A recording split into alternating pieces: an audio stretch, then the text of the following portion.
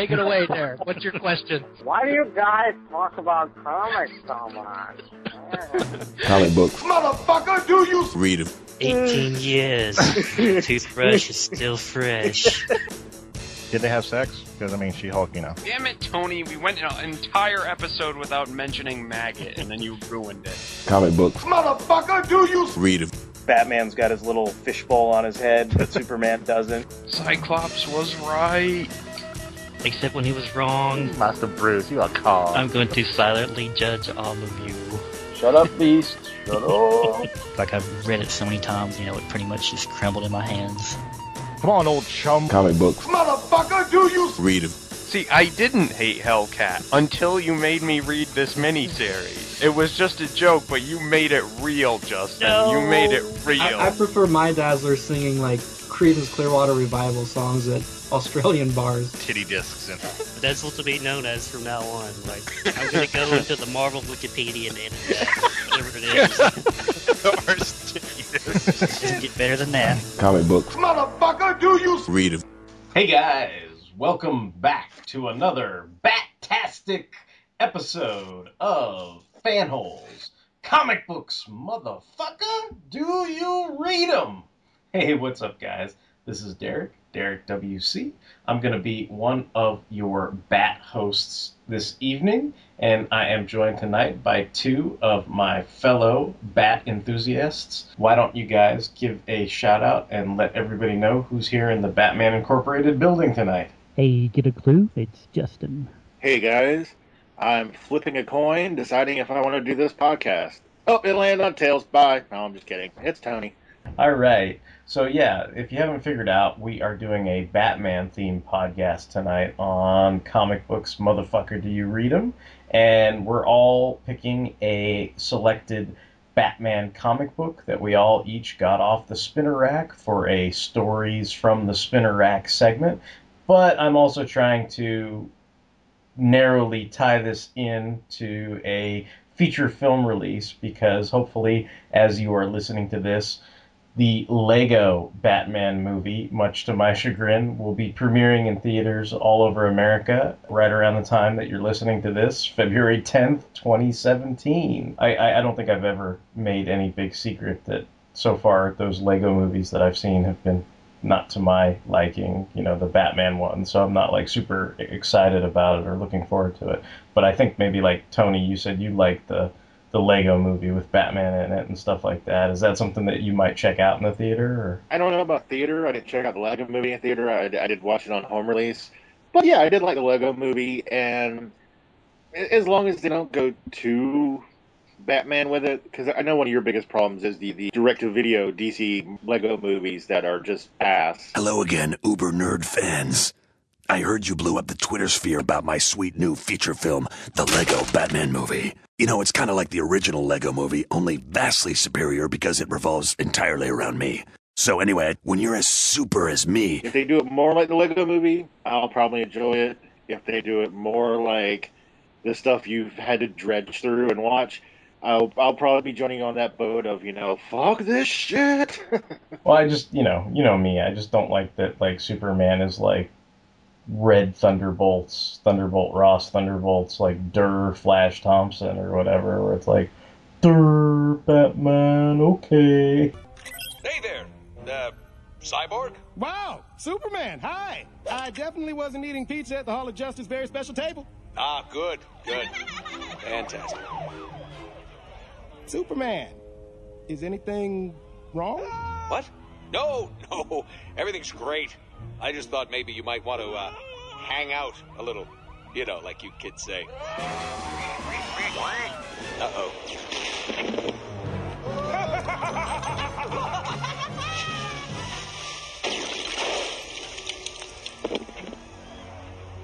You know what? Maybe a little help around here wouldn't be completely unwelcome. Hey, Wonder Woman's here. You want to ask her? No. No need to bother her. We got this. No real reason to mention it to anyone in the league, ever. Oh, okay. Whatever. Happy to help. Just you and me taking on crime. We'll be a great team. Absolutely. Just like Batman and Robin. Fine. See you soon.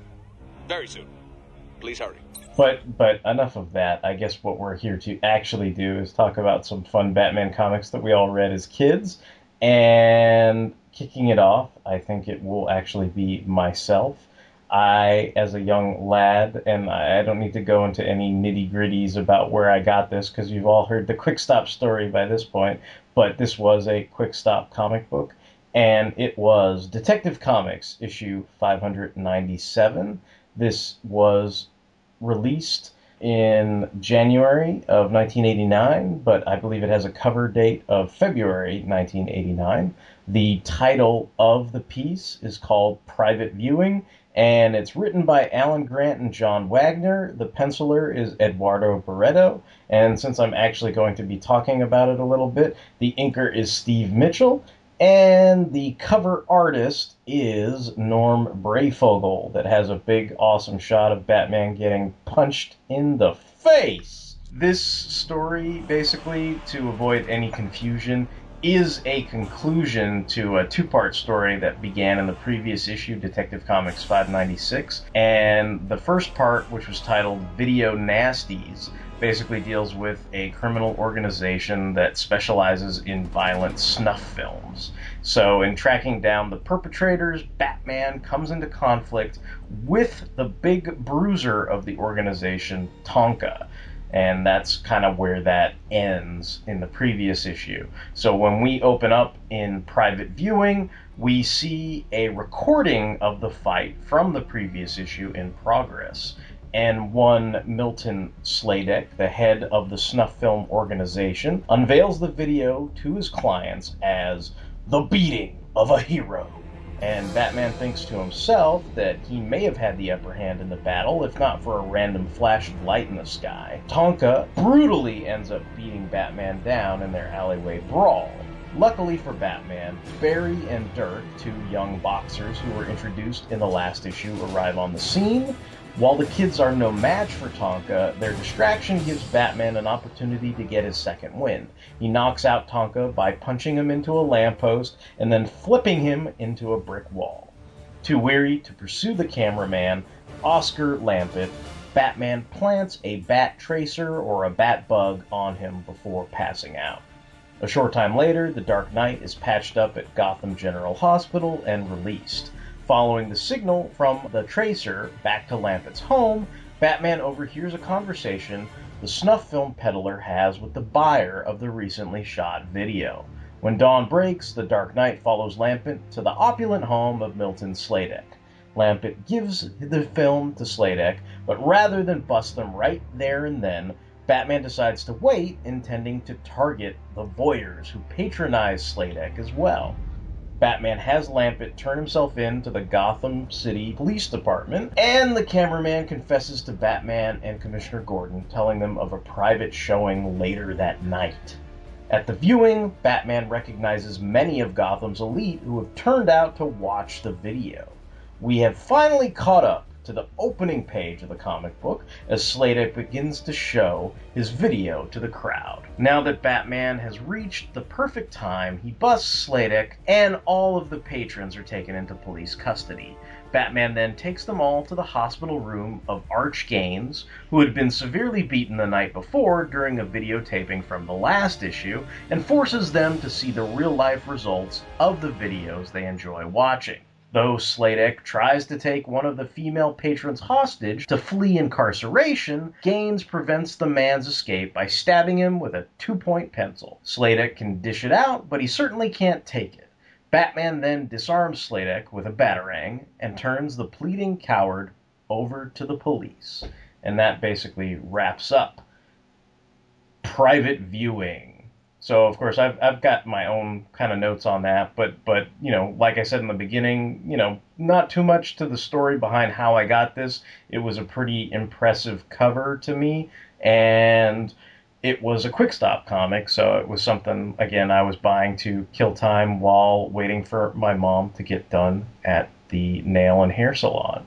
But I'm kind of curious, like, what your guys' thoughts on this are. Is this anything that either of you guys have read before? I had never read this before, so I really enjoyed this. You know, one of my like little quibbles or, you know, whatever that I kind of always point out is I kind of like it when Batman gets his butt kicked because in my opinion, like we don't see that much anymore because of the whole like Fanora, the Bat God, and Batman's like got a plan for everything and whatnot. So like the opening sequence where Batman's getting beat up by this huge guy, and he's really struggling, and there's not really a lot he's doing. He's not even throwing out any gadgets or anything. He's just going mono and mono. Like I really like that. Like I kind of, I've said this before, but I kind of miss it when Batman would struggle with a bad guy, whether it was, a supervillain like Bane or Two-Face, or if it's just like, just a really huge thug guy. Like it kind of reminds me of the fight in Raiders of the Lost Ark where Indy's fighting the huge German and getting,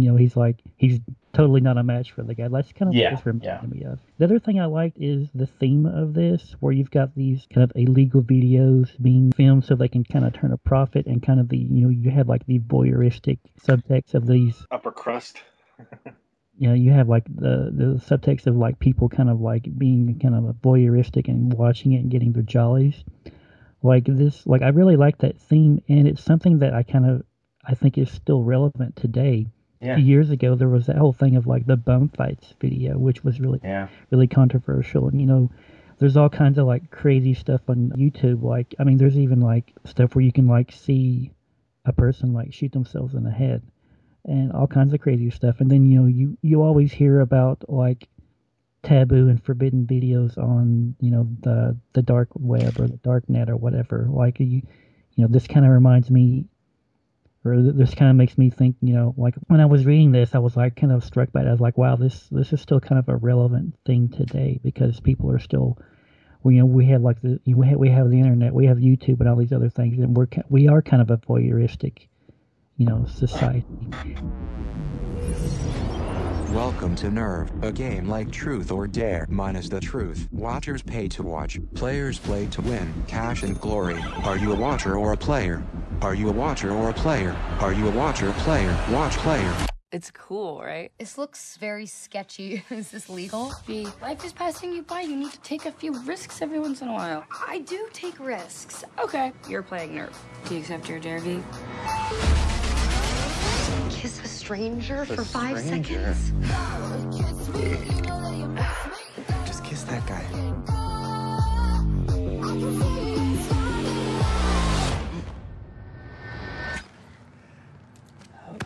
Okay, bye. Apparently, the Watchers want me to team up with you. I don't think I'd make a very good partner. Stay. Let's see what else happens. Okay.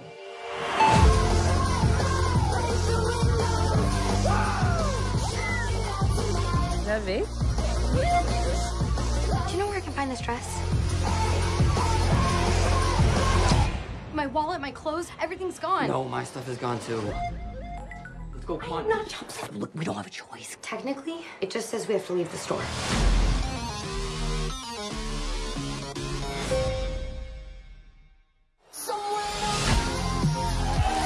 Big fan.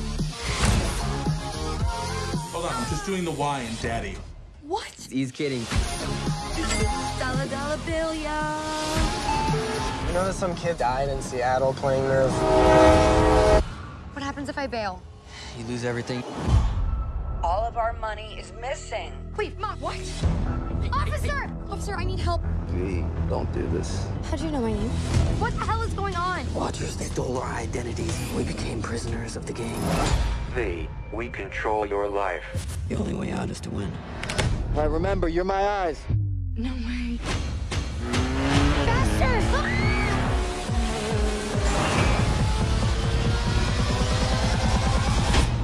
Players,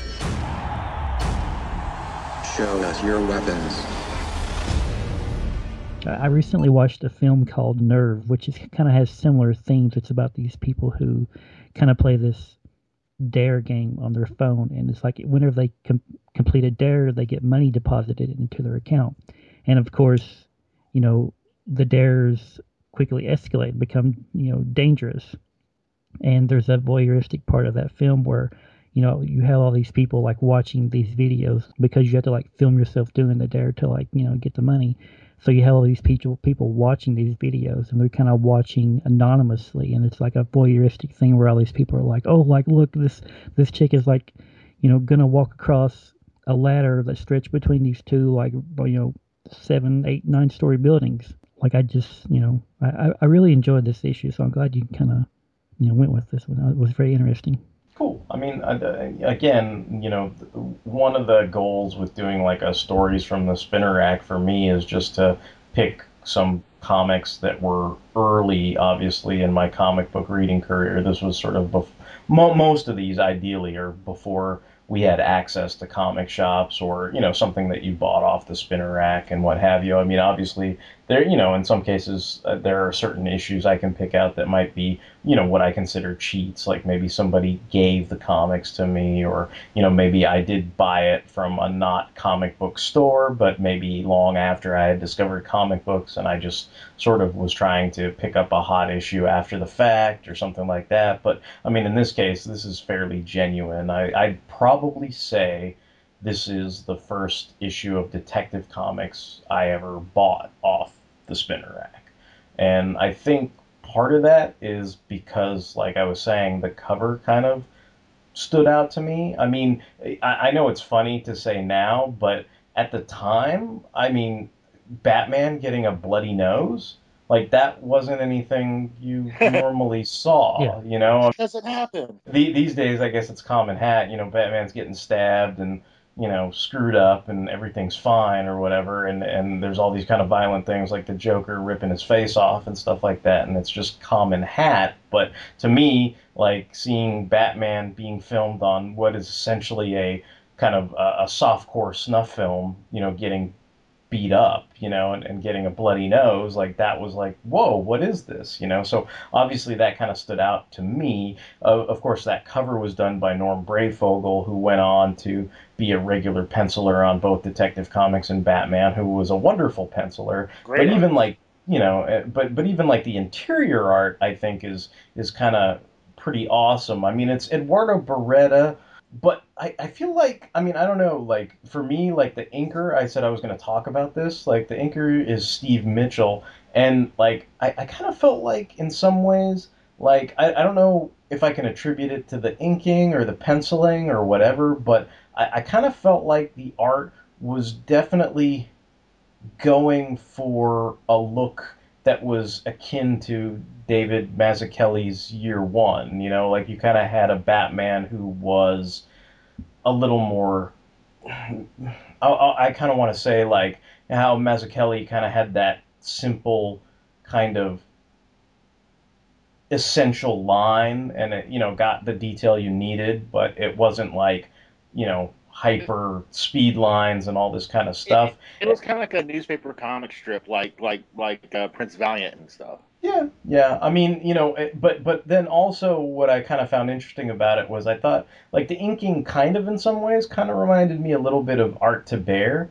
Like, kind of had, even, this is way before like Jim Lee, like, that kind of notion of how they had that sort of, quote unquote, cool inking, like where it seemed like it was a definite distinction between other Eduardo Beretta kind of artwork I'd seen before, and like for me again, like obviously by this point I had read Dark Knight Returns, and that's kind of what sort of I always speak to that as being something that was seminal and kind of blew my mind, and especially kind of going from like Super Friends Filmation Batman and Adam West Batman to Dark Knight Returns, it's kind of quite the leap. But I also kind of consider this kind of a bridging comic between Adam West and what I would consider modern Batman for me, because like even the way he's drawn in some cases, like he has the small ears, and Adam West had the small ears. And I kind of was like, oh, it's almost like Adam West is kind of getting bloodied in the face in a weird way. And like even when he kind of squints in some cases or closes his eyes when he's getting beaten, it's kind of like you almost notice like, oh, it's not just the white pupils. Like he's kind of human a little bit. It seemed a little more humanized, especially when he was he was in those kind of fights. Yeah, I noticed that too. Like there are several panels where you can see him like leaning over like a computer screen in the Batmobile, and you just kind of see him from the side. The thing I noticed is like you actually see like the skin around his eye, and you see his eye. I was like, well, that's kind of interesting because usually we see Batman and it's only just the white part. Like you rarely ever see the eye and the bare skin around the eye. I thought that was really interesting. Yeah, and that's kind of why I think I thought of Adam West a little bit, even when I was reading this as a kid, and why I sort of consider it kind of a bridging comic book to, from one era for me to the other. But like even the fact that like Batman, again, we speak to how, it's more commonplace today that Batman gets into these scrapes and either he's the Bat God of Awesome and comes out unscathed, or if he does get horribly hurt, like you've got all these direct-to-video things where Nightwing is practically crucified, and you'd think, he could never walk or hold a Eskrima stick again, but then by the end of it, it's like he's hunky-dory, like nothing ever happened. He's fine. And that always kind of cracks me up too. And, similar things happen to Batman, whether it's in the Court of Owls or whatever. And in this case, I think the consequence of Batman having this fight with the kind of the big goon or whatever, right? Like this guy, I'm trying to remember what his name is, Tonka. It's like the big bruiser Tonka or whatever. trucks are tough. Yeah, and so like basically he actually has to go to Gotham General Hospital and get patched up. And of course, what I love, which to me speaks to it being a bridging Batman 66 moment for me, is they keep his mask on, but then they work on all his wounds. So it's like there's this great kind of beat where, the doctor is chastising Batman for getting into these fights and chastising for violence and all this other stuff. And Batman's just like, look, Doc, you do your job, I'll do mine. And sometimes it takes violence to stop violence. And, but what I thought was great about it was like it's like there was never any question. Like nobody was going to take off Batman's mask. Like it was just like you respected the mask, like, and it wasn't that there was a fucking taser in the goddamn cowl and everybody and their brother would have been electrocuted had they taken it off. It was just this kind of this kind of unspoken decorum, sort of still carrying over, the friend of the police Batman. He's also apparently, friend of the medical institution industry as well, and nobody's gonna just pull off his mask, just because. And even that, like, it reminded me a bit of Batman 66 because the doctor ends it with, no bat ropes! Do you hear me, Batman? No bat ropes! And I'm thinking, oh, he can't walk up walls with Burt Ward now because he's that hurt, I think it is kind of interesting that you had just mentioned that, because probably one of the best scenes in this comic that really drives home, like you said, consequence, is he sneaks into what's his name again? What's his name? Sladek, I guess. Sladek. Sladek. He sneaks into his apartment loft to kind of case the joint while they're watching this, like you said, snuff film, basically. And Batman even makes a comment. He's like, I've never seen myself get beat up before. He's always, in there in person. He's getting the punches in his face. And it actually kind of makes him a victim. He, like, feels victimized. And he gets angry. And Batman rarely loses his cool. He's usually like, Mister, I can handle everything. Or if he does get angry, it's just, like, noble rage. I'm the knight. I am justice. He's like, he remembers getting his ass kicked by Tonka, and he's going through every move as he sees it on the screen. It's like, this is where I started tasting my own blood, and he just, like, trails off. And there's that moment where you think, like, he might just snap. But he is Batman. He does have a code. He's not going to kill people and stuff. But, this, like Justin was saying with the voyeurism, this wasn't just Batman getting his ass kicked. This is people watching Batman getting his ass kicked and enjoying it. And, like, having this, kind of sick thrill from it. So that was, like, Bruce as a person, not just Batman, Bruce as a person feeling, victimized. This is one of the times where he wasn't in control. He wasn't like, the Bat God. And it wasn't just a beatdown. It was him feeling vulnerable and people watching his vulnerability and enjoying it. And it made him, he calls these people disgusting. He says, like, you disgust me and stuff. I thought that was like that's a real moment. That's a human emotion. That's how someone who would get their ass kicked and somebody's watching from the corner would feel. They wouldn't be like, I'll take you down for justice. They're like, you're disgusting individuals. You fucking enjoyed this. You enjoyed seeing me get my ass kicked. What the hell's wrong with you? Yeah, and I don't think anybody would frown on Batman if he beat the shit out of Sladek, but it is kind of interesting that there is still that whole friend of the policeman mode where he's like, I could beat the shit out of you, but I'm just going to turn you over to the cops right now, and we've, basically, thanks to the one hospital patient, the kid that's kind of like Archie or whatever, Archie Gaines, he obviously, does stab the guy with a number 2 pencil, but I mean, other than that, like, it's just basically, hey,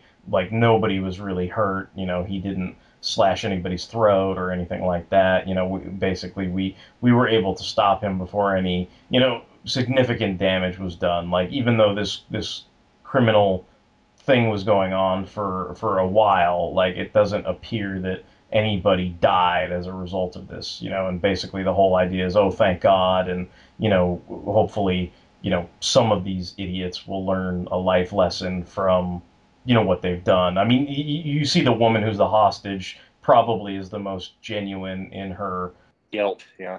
Yeah, her basically her regret over what was done, and that she's going to try to make restitution, once she, serves her time or whatever. But everybody else, you don't know about, maybe they're all slimed up with lawyers and they don't care or whatever. But it looks like maybe they got through to, at least one person, with that whole, event and everything like that. And I guess, not to totally disgruntle any fans of the Bat God, if you want some modicum of an excuse of why Batman was blindsided and taken down by Tonka. If Tonka truck is not a good enough reason for you, well, it's not explicitly referenced. There's no asterisk, and it doesn't point to anything. But this was right around the time frame when Invasion was going on in the DC universe, and so basically the flash of light that occurs at the end of 596 that leads into 597 with Batman getting his ass kicked. The idea is that's part of the metagene bomb that was going off at the time. So basically everybody was kind of blindsided by that. Nobody knew it was coming. Nobody could have had prep time to plan for it. And so that's the idea. If it wasn't for the metagene bomb going off, maybe Batman could have gotten the upper hand on Tonka, but because that flashlight went off and he was totally blindsided and distracted, obviously Tonka could, bloody Batman's nose, which, like I said, was at the time kind of unheard of.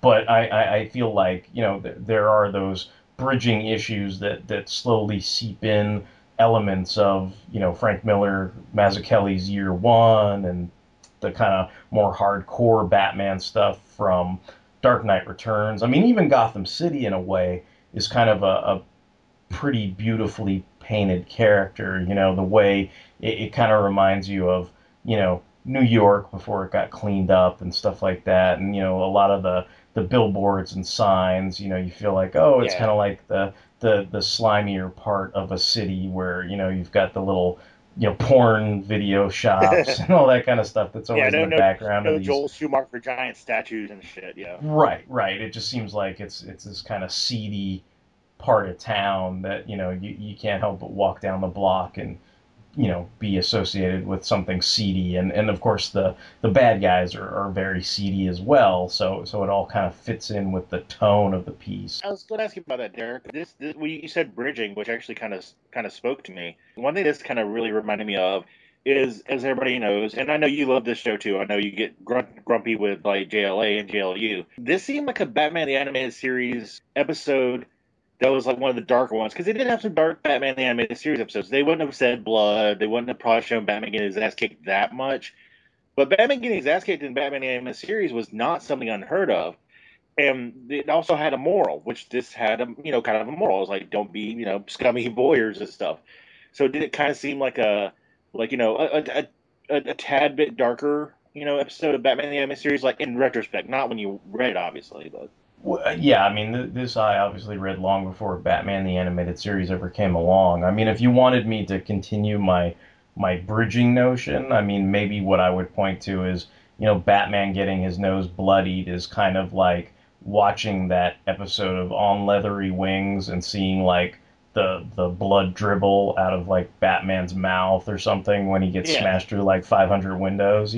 But again, you're kind of like, dude, like he was smashed through like 500 windows and all he got was this bloody lip. But I see what you're saying. Like there is that notion of, okay, he's human, he's fallible, he's just wearing some tights and he can be hurt and burned and scalded and all these kind of things. And that's kind of something that hopefully, speaks to the audience. I mean, that's usually what they always point to. It's like, oh, anybody can be Batman. Well, we can all get hurt, so that's sort of part of the package, I guess, like that it has, with this kind of story. I mean, it's funny. I wasn't sure because it had been a long time since I read this. I wasn't sure if I was going to like this still or if I would have looked at it with different eyes and stuff like that. But I mean, obviously there's a lot of nostalgia and sentiment behind the selection. So, there's that you need to take into account. But I mean, even looking at it, I was kind of impressed with the art and that,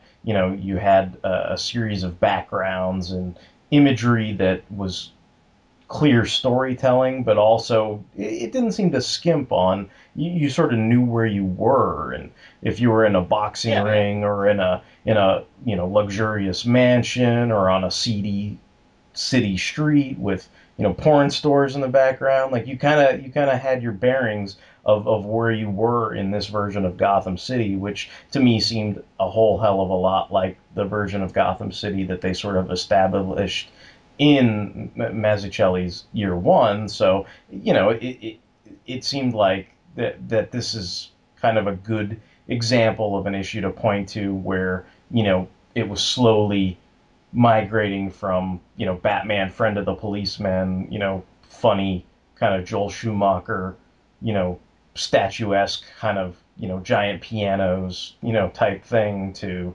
kind of a more realistic, Rorschach running through city streets, being dirty and stuff. I always miss like the more mobster villains, like Roland Daggett or the Falcone family, they're just guys. They're just really horrible people. But they're just guys. They don't have weapons. They don't have Killer Croc thing. Even like Tonka, even though he's like obviously a strong dude and he can fight, he's just a guy. He's just a really strong guy who can fight. And it's kind of nice seeing Batman taken down a peg every once in a while by people who are not Killer Croc. They're not Deadshot. It's like these are just criminals, and they sometimes can get the upper hand. Yeah, and I mean, he makes it through all right. I mean, it's just funny the way he kind of has to take him out. It's not quite so elegant or pre-planned as you might think of Batman. It's more like, oh, what's nearby? What can I use to my advantage? Oh, here's a lamppost. I'm gonna smash your face into it, and let me flip you over into this fucking brick wall real quick so I don't totally get my ass killed. And you're like, okay, cool. And again, I guess, without it being, hitting you over the head, I mean, it's not Robin in a Robin suit, but there are, two young kids who look up to Bruce Wayne, and then in this issue, sort of pull Batman's bacon out of the fire as well. So you do have that sort of element of, the youthful wards that are, in the vicinity that kind of give Batman his reprieve as well, give him a chance to go round two or get his second wind and stuff. So, again, this is something that I'm sort of happy that I could revisit it, and it doesn't, it's nothing I was disappointed in revisiting. So to me, that's a nice surprise. Stop and listen! Stop and listen to me! Listen to me! They're not human! Everyone! They're here already! You're next! November 4th, 1988. Earth is invaded by an alien alliance composed of several species, including the Dominators, the Khunds, the Tanagarians, and the Durlans. And they want our superheroes. Even though Australia has been decimated, the United Nations response is unequivocal. Drop dead. First Strike, the Invasion podcast, takes you back to that moment in time and covers the entire Invasion DC Comics crossover. issue by issue, tie-in by tie-in. Join Bass and Siskoid at fireandwaterpodcast.com or on iTunes. First Strike, the Invasion Podcast, a proud member of the Fire and Water Podcast Network. Figure that! Hey, Fanholes Podcast listeners. Derek WC here for a Fanholes Figure That segment.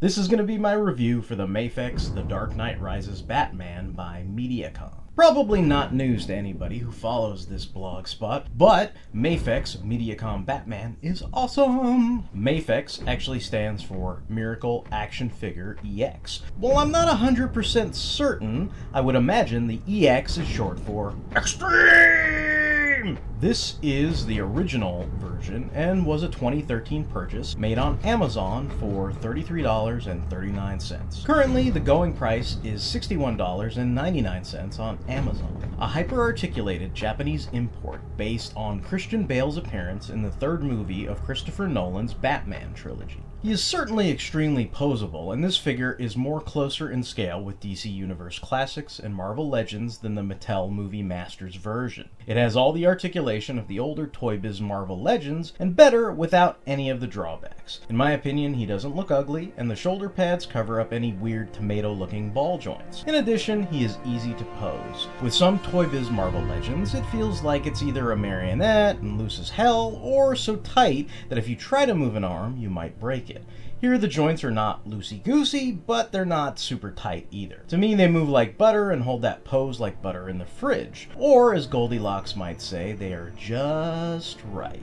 He certainly comes with enough accessories to be awesome. There is a bat grapple gun, an EMP rifle, swap-out fists, also known as punchy hands, open hands, and one right trigger hand. However, there are not so many alternate hands that one becomes overwhelmed with options. I would like to address two major drawbacks I've heard about up front though, and simply state that I'm completely fine with both of them. One, the figure can stand just fine, and does not require the stand he comes with to be stationary. However, that's not to say the inclusion of the stand doesn't add to the overall value of the purchase. Two, yes, his arms do pop off at the drop of a hat, but to me, that's better than breaking off while the ball joint stays in the socket if you get too overzealous with some of your poses. I've also heard some folks thought that the cape should be wired.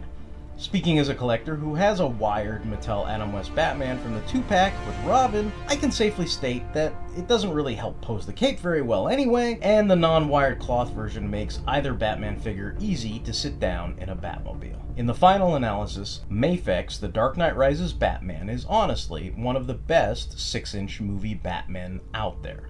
If you'd like to know more about Batman, check out a multitude of videos on hocof.blogspot.com, and of course, plenty of podcasts here on the Fanholes Podcast Network over at fanholespodcast.blogspot.com. Fanholes! Figure that! So I think we'll go ahead and move on to the next book, which is something that Tony brought for us tonight. And it's going to be Batman issue 441. But I'm going to go ahead and let Tony take it away and let us know what goes on in that issue and maybe why he selected it for tonight. Thank you, sir. Yeah, it is 441 of the ongoing Batman series. This was an interesting issue for me because this is kind of right in the middle of an arc called A Lonely Place of Dying. At this point, Jason Todd is dead. He's been killed by the Joker. Batman is not quite Batman. He's a lot more angry, a lot more violent. Not a murderer, but still, he's not himself. During this arc, we are introduced to a character called Tim Drake. Basically, what is going on in this issue is not a lot of action, but I don't really need action all the time if it's a good story. The main crux of this issue is that we have Two-Face and Batman trying to outwit each other, which is really cool because usually Two-Face isn't shown to be this like calculating smart guy, and he is a district attorney formerly. You know, he was Harvey Dent. He's got a brilliant mind, and in this we see him going through all these other ideas he could do for a big heist, you know, to get Batman's attention, because he's got this subconscious radio, quote unquote. No offense, guys, it's over 20 years old, so it's the Joker. He's piping into his radio and he's trying to get Harvey to work for him. Deal with it, spoilers. But anyway, he's doing this because he's trying to outwit Batman, and he's going through all these various ideas and, you know, instances where it's like, oh, I could do this, I could do this. And every time he's like, no, Batman will suspect this, or no, Batman will think this is too obvious, or no, Batman, wouldn't go for this because this doesn't seem like me. And Batman is doing the same thing on the other side of the coin. All during this, though, we have Tim Drake and Dick Grayson going to Wayne Manor, and Tim Drake just right out of the bag just tells Alfred, hey, I know who Batman and Robin are. I'm just here to like chill and help out Batman. I need Dick to get on the same side of this. So it's through a nice little, I guess you say, flashback-oriented thing where we see that Tim Drake is really intelligent. He first met Dick Grayson at Haley Circus with his family, and he was enjoying the circus, but he met Dick, and he was like, kind of awestruck. He was like, this guy's so cool. And, Dick being the guy he is, he was like, hey, watch my performance, Tim. It'll be cool. Unfortunately, this is when they died. This is when the Flying Graysons fell to their death due to the mob boss, Tony Zuko. This affected Tim really hard. He was scared of Batman at first, but then he saw that he was a good person. And he goes on to explain how he saw Dick do a quadruple somersault on their trapeze act. And as timelines went forward, he saw Robin do the same triple somersault against the Penguin, and some footage captured on CCTV. And he just put two and two together, and he figured it out. And Alfred's actually kind of like grumpy about it. He's questioning, but he's like, "What do you want?" And Tim's whole thing is he doesn't really want to get involved. He does have hero worship, but he thinks that Bruce needs Dick. He needs Robin. He doesn't need Nightwing. And he's like, you need him. And just for some examples of why I think this is a good issue to like pick up from a spinner rack, the art is done by Jim Aparo, who is one of the quintessential Batman artists. I mean, you can't say Jim Aparo without people knowing who he is. But it's also written by Marv Wolfman, and the cover was done by George Perez, which again, George Perez, another great artist. He's known for Teen Titans, but Dick is a Teen Titan. He is Nightwing now. So, all these great writers and artists, pitching in to establish Tim helps out to where this is going. So Batman does figure out what Two-Face is planning. He's kidnapped two twins, and he's put them on a bridge with a grenade and everything strapped to their chests. Two-Face figures out that Batman is kind of luring him to the Gemini Club for a huge heist, $2.2 million. And they kind of fuck each other on that. Not literally, but they, Two-Face, Batman can't resist saving the kids, and they outsmart each other. Batman still wins in a half-hearted way because Two-Face has to flip a coin. He always has to flip a coin. And he's free and clear, everybody's gassed. He can walk out, the coin says no, he does not take the money. So in his head, Batman wins. Batman, however, when he's trying to save the twins, he's trying to disarm this grenade, and he says, hold still, I've got to dislodge this. Okay, listen to me, Jason. Oh my God, Jason flashes into his head. That's a really cool moment. That's like him, again, in the previous, story we're talking about, Batman kind of losing his shit for a second. You don't see that a lot, and I thought that was really cool that he was reminded of Jason.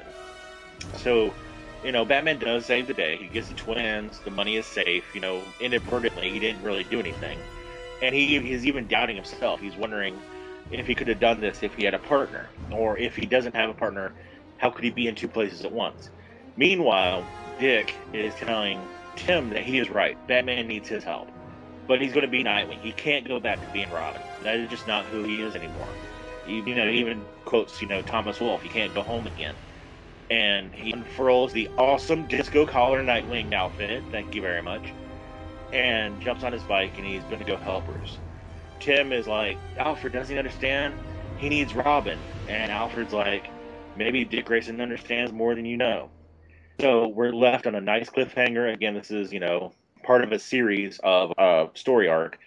But Tim was really cool in this. Two-Face was awesome. He seemed much more intelligent and clever than he ever has. Also manic and crazy. The flashbacks were great. The art, again, by Jim Aparo is top-notch. He draws probably what I would consider, to me, the quintessential Batman. I read a lot of those stories after I got older, but this was one of the ones I picked up at a grocery store, just sitting on the shelf, and I loved the George Perez cover.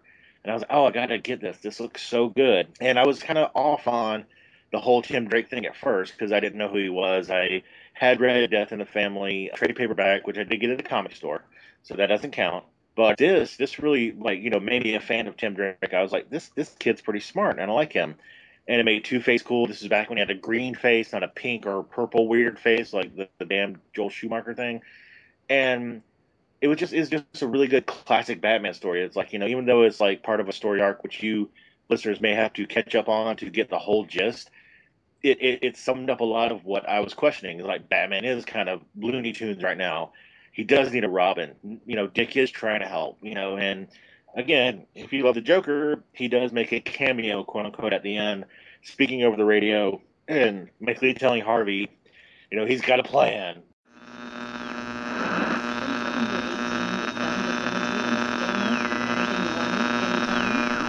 Dent, you're such a fool. You were hiding out, safe and sound. Your ridiculous coin told you to give up crime forever.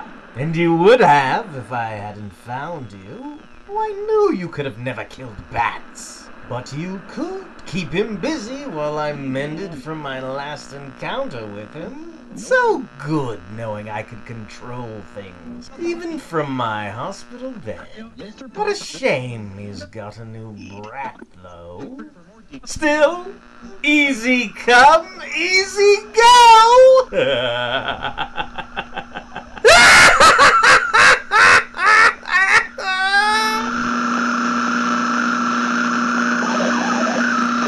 Even though this is not a one and done, I thought this was a really strong issue, and it really did help, start, I guess, what you would call Tim Drake mania, because a lot of people like Tim Drake as Robin. For sure. Like, I think Tim Drake was a huge deal at the time when he rolled along and everything. I mean, and I remember this whole arc being a gigantic deal. I mean, by this point, I think I was buying stuff in the comic book stores, but I mean, there was some question, I think, with the ads and everything that was going on. Like, was Nightwing going to give up being Nightwing and go back to being Robin? Like, I don't think we all knew that Tim Drake was there maybe to become the new Robin until later on, and then when it happened, it probably seemed so obvious. But I mean, I remember thinking as a kid, like when you see these ads, you see, Nightwing holding the old Robin costume, and you're kind of like, oh, is he gonna switch back to being Robin now?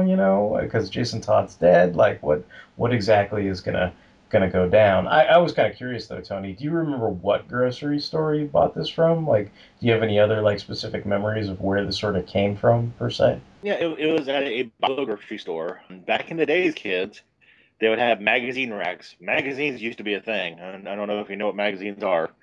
Slick covers and okay, whatever. But they would also have comics from time to time. And like I said, this cover just really spoke to me. It just, again, I totally blame, George Perez. He's a great artist. And it had, this cover with Two-Face and Batman and like kind of a silhouette dark on opposite sides of each other. All this history of Batman at Dick Grayson's feet. And he's looking at the Robin costume, like you said, Derek. And you're wondering, what the hell's going on? And I knew that Dick Grayson wasn't Robin anymore. I was, burgeoning on my comics, Epic, being a reader. But I was like, he's not going to be Robin again. What's going on? I know this Tim Drake character, kind of. I mean, I know people have been talking about him. But this one really, really did pull me in. And, years later, I got, the complete Lonely Place of Dying story arc, and individual issues, because I thought it was a really good series, enough to warrant reading it from cover to cover and then going to the next issue. It was like, sometimes you want that thrill of like, oh, what's going to happen next? I got to get the next issue. Sometimes a trade paperback just doesn't do it justice. And, just like I said, it was just this cover, because I always liked Batman. And I never liked Robin when I was younger. And I will say that right now. I didn't like Burt Ward when I was younger. I've grown to love Burt Ward on Batman 66. I always thought Dick Grayson was kind of a tool. Loved him as Nightwing. I thought Nightwing was his genesis of being a great character. But I will say that Tim Drake was probably my Robin. He is my Robin. He's like the guy I like. I like him as Robin. Yeah, I mean, you I think if you grew up around the time me and Tony did, like we were both becoming teenage boys right around when Robin was being introduced, Tim Drake Robin. So if you were getting your learner's permit, it's like Robin was kind of getting his learner's permit and learning how to drive the Redbird and all that kind of stuff. So you felt like, oh, okay, Tim's got his girl troubles and I've got my own girl troubles, and there was definitely that sort of in with Tim Drake as far as that goes. I what else I was going to mention that I think is interesting is it's cool that you got this issue off the spinner rack essentially, or the magazine rack as you're saying. But for me, I'm thinking like the thing I remembered about this was, for some reason I remember Batman was pretty plentiful, whether you could get it at a comic store or on the newsstand, but the New Titans issues were direct market as far as I remember. Yeah, I never got those. So I remember those were not as easy to come by. You had to go to a comic store to get those. So I felt like that's something that I think is interesting about that. I mean, as far as that goes, I mean, George Perez did a lot more of the interiors, and my man Tom Grummett did a lot of the finishes on those and stuff like that. So that definitely is a defining moment as far as like discovering maybe like the New Titans and stuff like that, because of that kind of crossover mentality. Yeah. The blurb at the end of this issue is like, continue to New Titans, Yeah. So you kind of want to check out all those other issues and everything like that. I mean, and I agree with you. I mean, it's a beautiful cover for 441. I mean, the whole, Dick Grayson in the Batcave holding the Robin costume. You can see the giant penny and the dinosaur, and Alfred and Tim are in the background there with the Bat computer and everything. And then you see like, the skyline with the Gemini towers and the bridge, and Batman and Two-Face's, faces kind of in silhouette and everything. I mean, it's a very, very well composed, and obviously, George Perez is a master at his craft, and it looks pretty awesome. I mean, why wouldn't that jump out at you among any other comics on the stands and stuff like that? I mean, it is really, really awesome cover. What about you, Justin? Had you read this before we talked about this? Is there any kind of stories you have about this issue in particular? Yeah, I had read this before, so it was fun to revisit it. I'll probably talk about Robins in general when I get to my pick. But yeah, I really like this, and as Tony mentioned, I think the thing that stands out the most is the kind of mental game and chess that Batman and Two-Face are playing. Like, I really like that. It's like they're kind of like, Two-Face is like, oh, I could probably like rob this place, and he's like, no, it's too obvious. And Batman's on a ledge thinking Two-Face could rob this place. No, it's too obvious. And they keep like going back and forth trying to predict what the other would do, and kind of like thinking of like a counter move, and like the next move after that. Like, I really like that.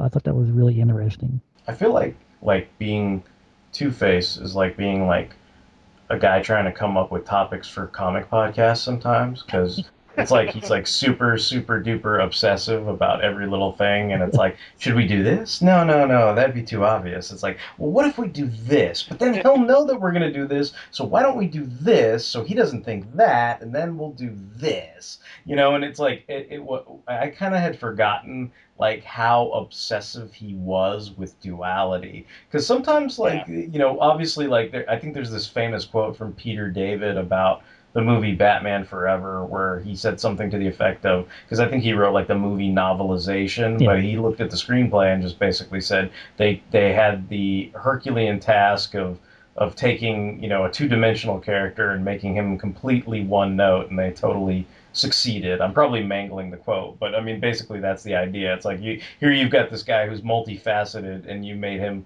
the most one note, kill the bat, character that you'd ever have on film, right? And in this case, it's like this notion of how obsessed he is with like, oh, well, we can do the Gemini crimes, and we've got these twins, and or like the 22.2 million. It's like how can he not? It's like, I've got to rip off something that's 22.2 million. Like that's just too good. It's my thing. That's my thing. That's what I do.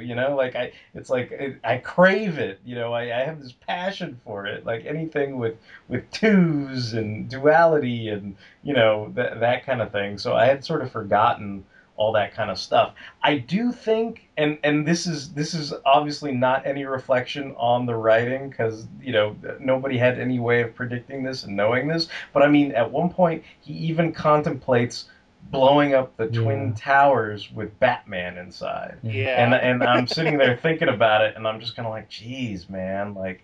Like that's and like part of me is thinking, is it like, are there Twin Towers in Gotham too? But then I'm like, Nightwing lives in New York City, so maybe he's talking about the actual Twin Towers. And then I'm just like, geez. Listeners, this is like a good 10, 12 years before this actually happened, so yeah. yeah, and it's just one of those things where you revisiting it, you can't help but think about it. I mean, obviously it weighs heavy on everyone, and it's just one of those things where now every time you see something like that, it makes you stop and take pause. So that was like one of the first things that I sort of wrote down, was like, oh geez, like, it wasn't anything I remembered or anything, but it's just this almost offhanded comment, like Tony's saying, he's contemplating all these possibilities of crimes and things that fit his obsession, and that was one of them, because obviously twin for two, and that's all there was to it. They just thought, they're being clever with the twos and all those kind of scenarios, and it's nothing that was actually ever put on panel or anything like that, but it is one of those things where it's something that was originally an offhanded comment, of course, sort of makes you just kind of stop and have a moment, like it would with anybody.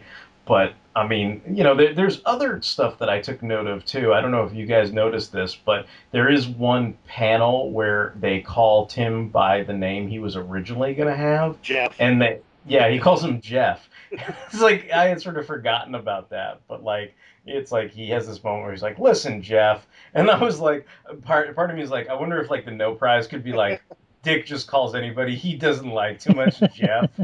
Listen, Jeff, shut up. He's just like, it's like if you're just like, listen here, Jeff, but obviously, like, I guess his original name was probably supposed to be Jeffrey, like Timothy or something like that. And they explain it, I think, in some letter column later on, where they're like, oh yes, we originally planned to name the new Robin Jeff, but it ended up being changed to Tim, and they just never corrected that panel. Accidental sting that I don't think Tim intended, or the writers, but just like, if you think too much about comics like we obviously do you think it was like kind of harsh where, like, I can't remember if it was Alfred or Dick, and they're like, I think it was Alfred, is like, do you have parents, like, well, we should just send you to them. And it's like, yeah, I have a mom and dad, like, Dick is just like, oh.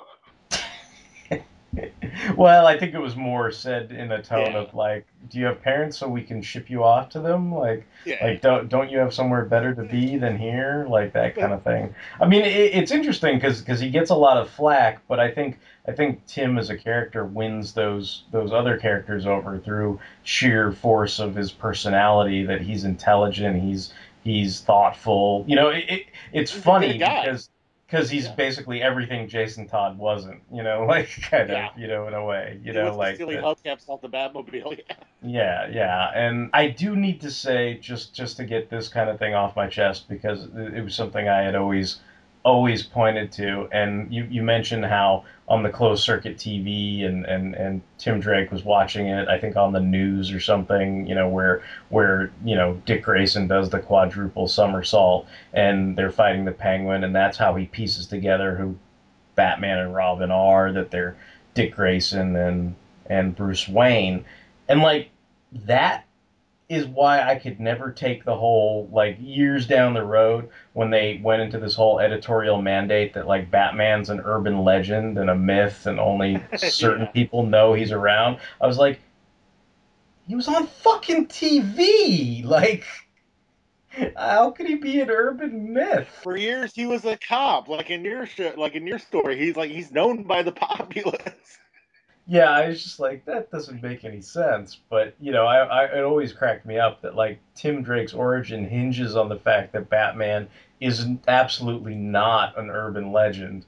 Like Tim saw him at the circus, he's on TV. Like, I mean, it's like, well, that was just some urban myth you made up, Tim. It's like, no, like, so Yeah, it's just like that part always like sort of cracked me up. I've always sort of hated that whole, Batman's an urban legend thing. And I do want to say I totally agree with you about the whole when he makes that sort of Freudian slip when he's saving those twins and everything, and he Freudianly slips and calls one of them Jason, and then he has that moment where he's like, oh God, and it's like I don't think you'd ever see something like that in the Batman comic today. I don't think he'd be allowed to be that vulnerable. Like I mean, I think that was part of the story was he was.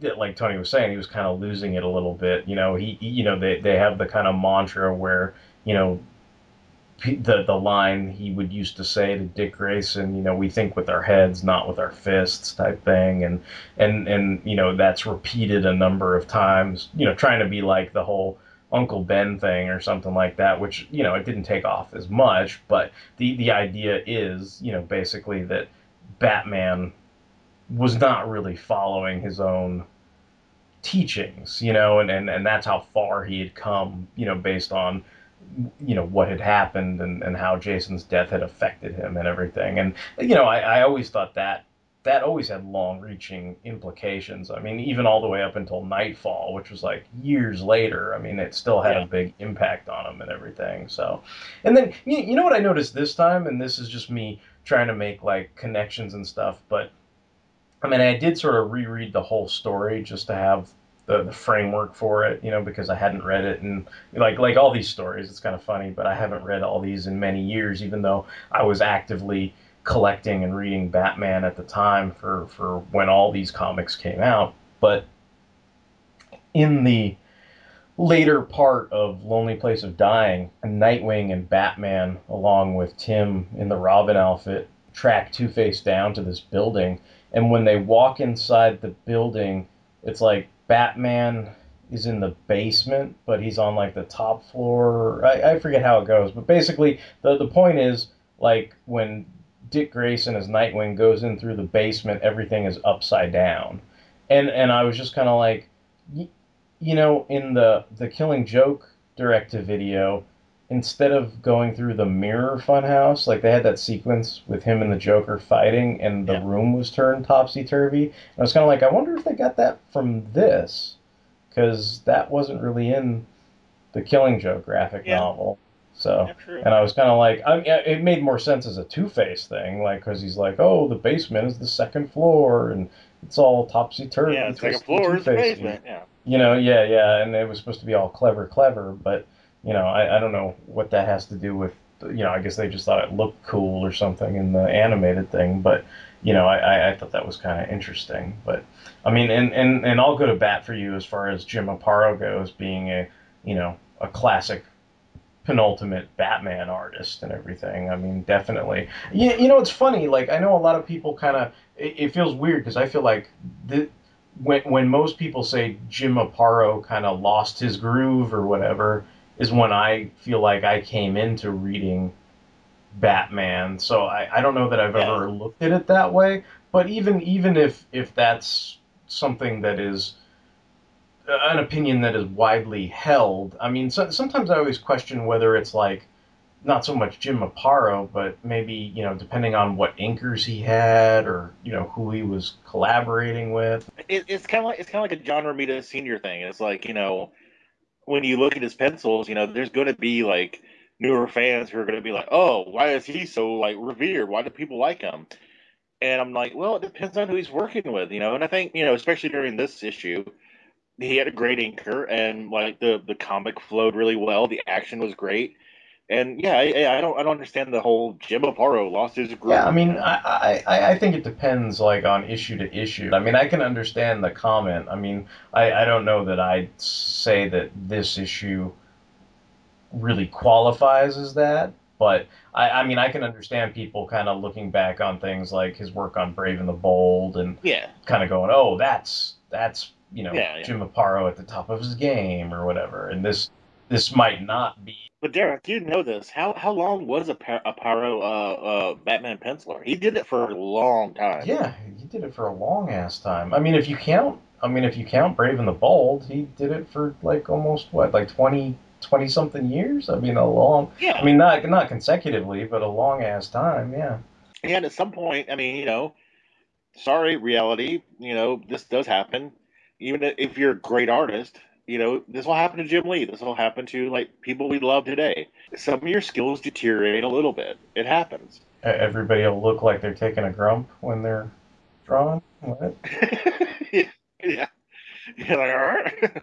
But no, I mean, it's nothing against him. There's actually been some George Perez artwork in recent years that, isn't quite up to his standard. Is it still miles beyond a lot of people? Yes. Beyond anything I could do, god damn yes. But it's like when you get older, I mean, it's things happen. Your hand cramps up.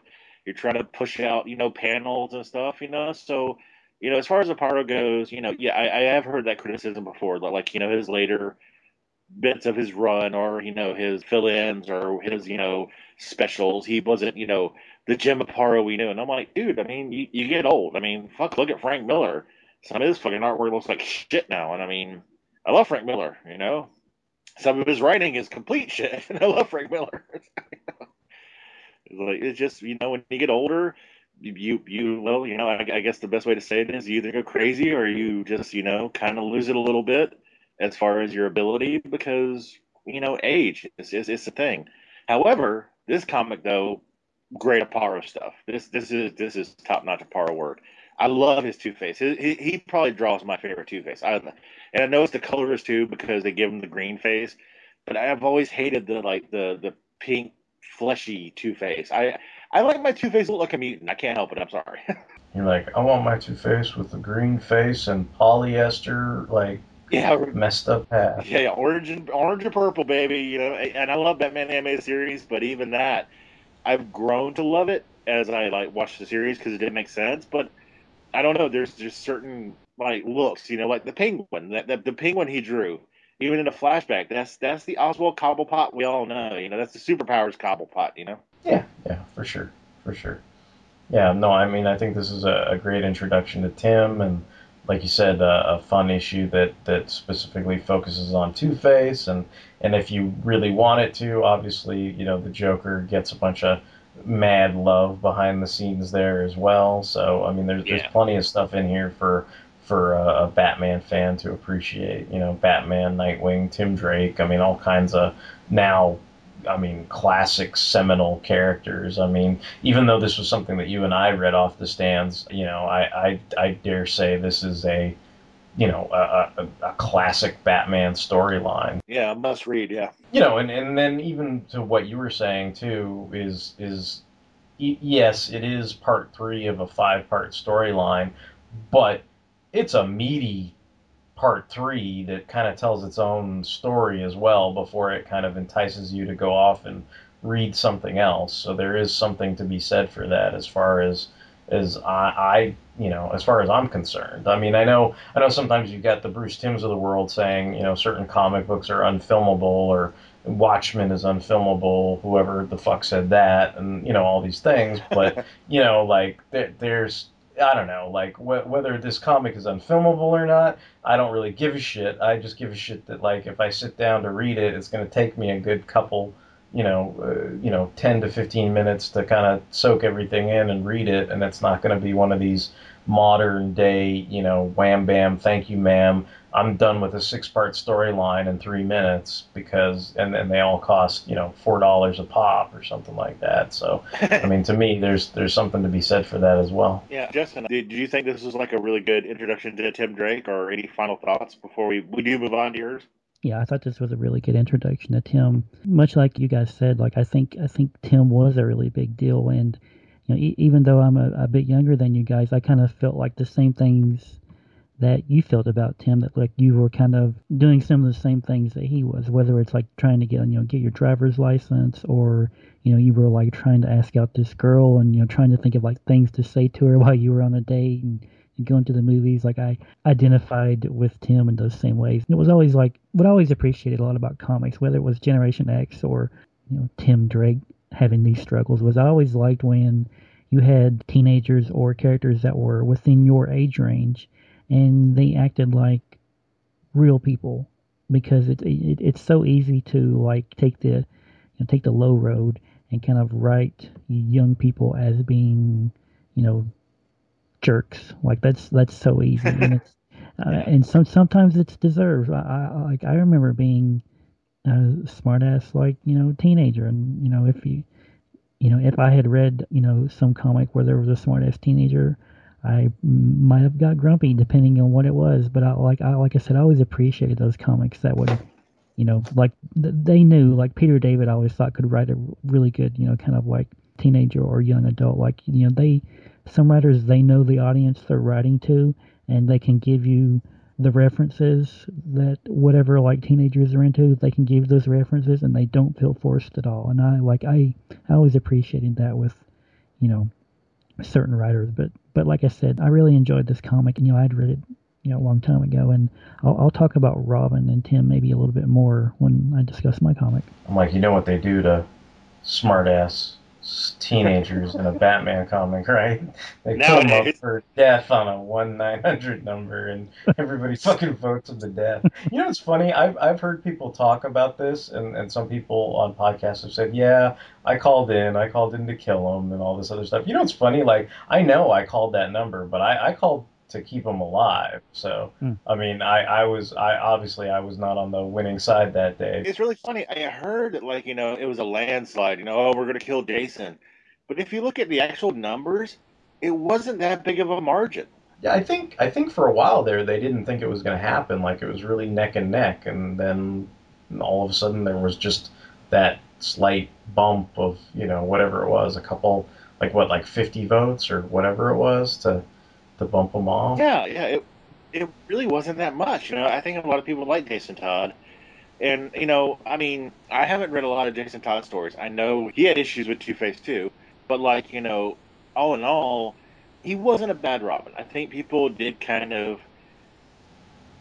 I think the best way to say this is like what Justin said. He was portrayed as this punky teenager, and sometimes he would come off as a teenager you could relate to, but sometimes he would be too punky, too I'm going to snap this guy's neck because that's what teenagers do. And it's like, what the fuck are you writing, guys? Come on, What's interesting is, mentioning that and, thinking about Derek's pick for a comic, like they kind of have similarities. It's like there is this weird, like, voyeuristic kind of feeling like, I mean, I certainly was too young to call, but like just imagine if they did something like that today where you could, I guess you would text or tweet or whatever now, but like. Yeah, vote in to kill someone. Yeah, like there's a certain, like, if you think about it, it's like there's a certain kind of weird mentality to that. Like you're calling to kill off a character, and then in several months you may or may not see that character killed. Like that's kind of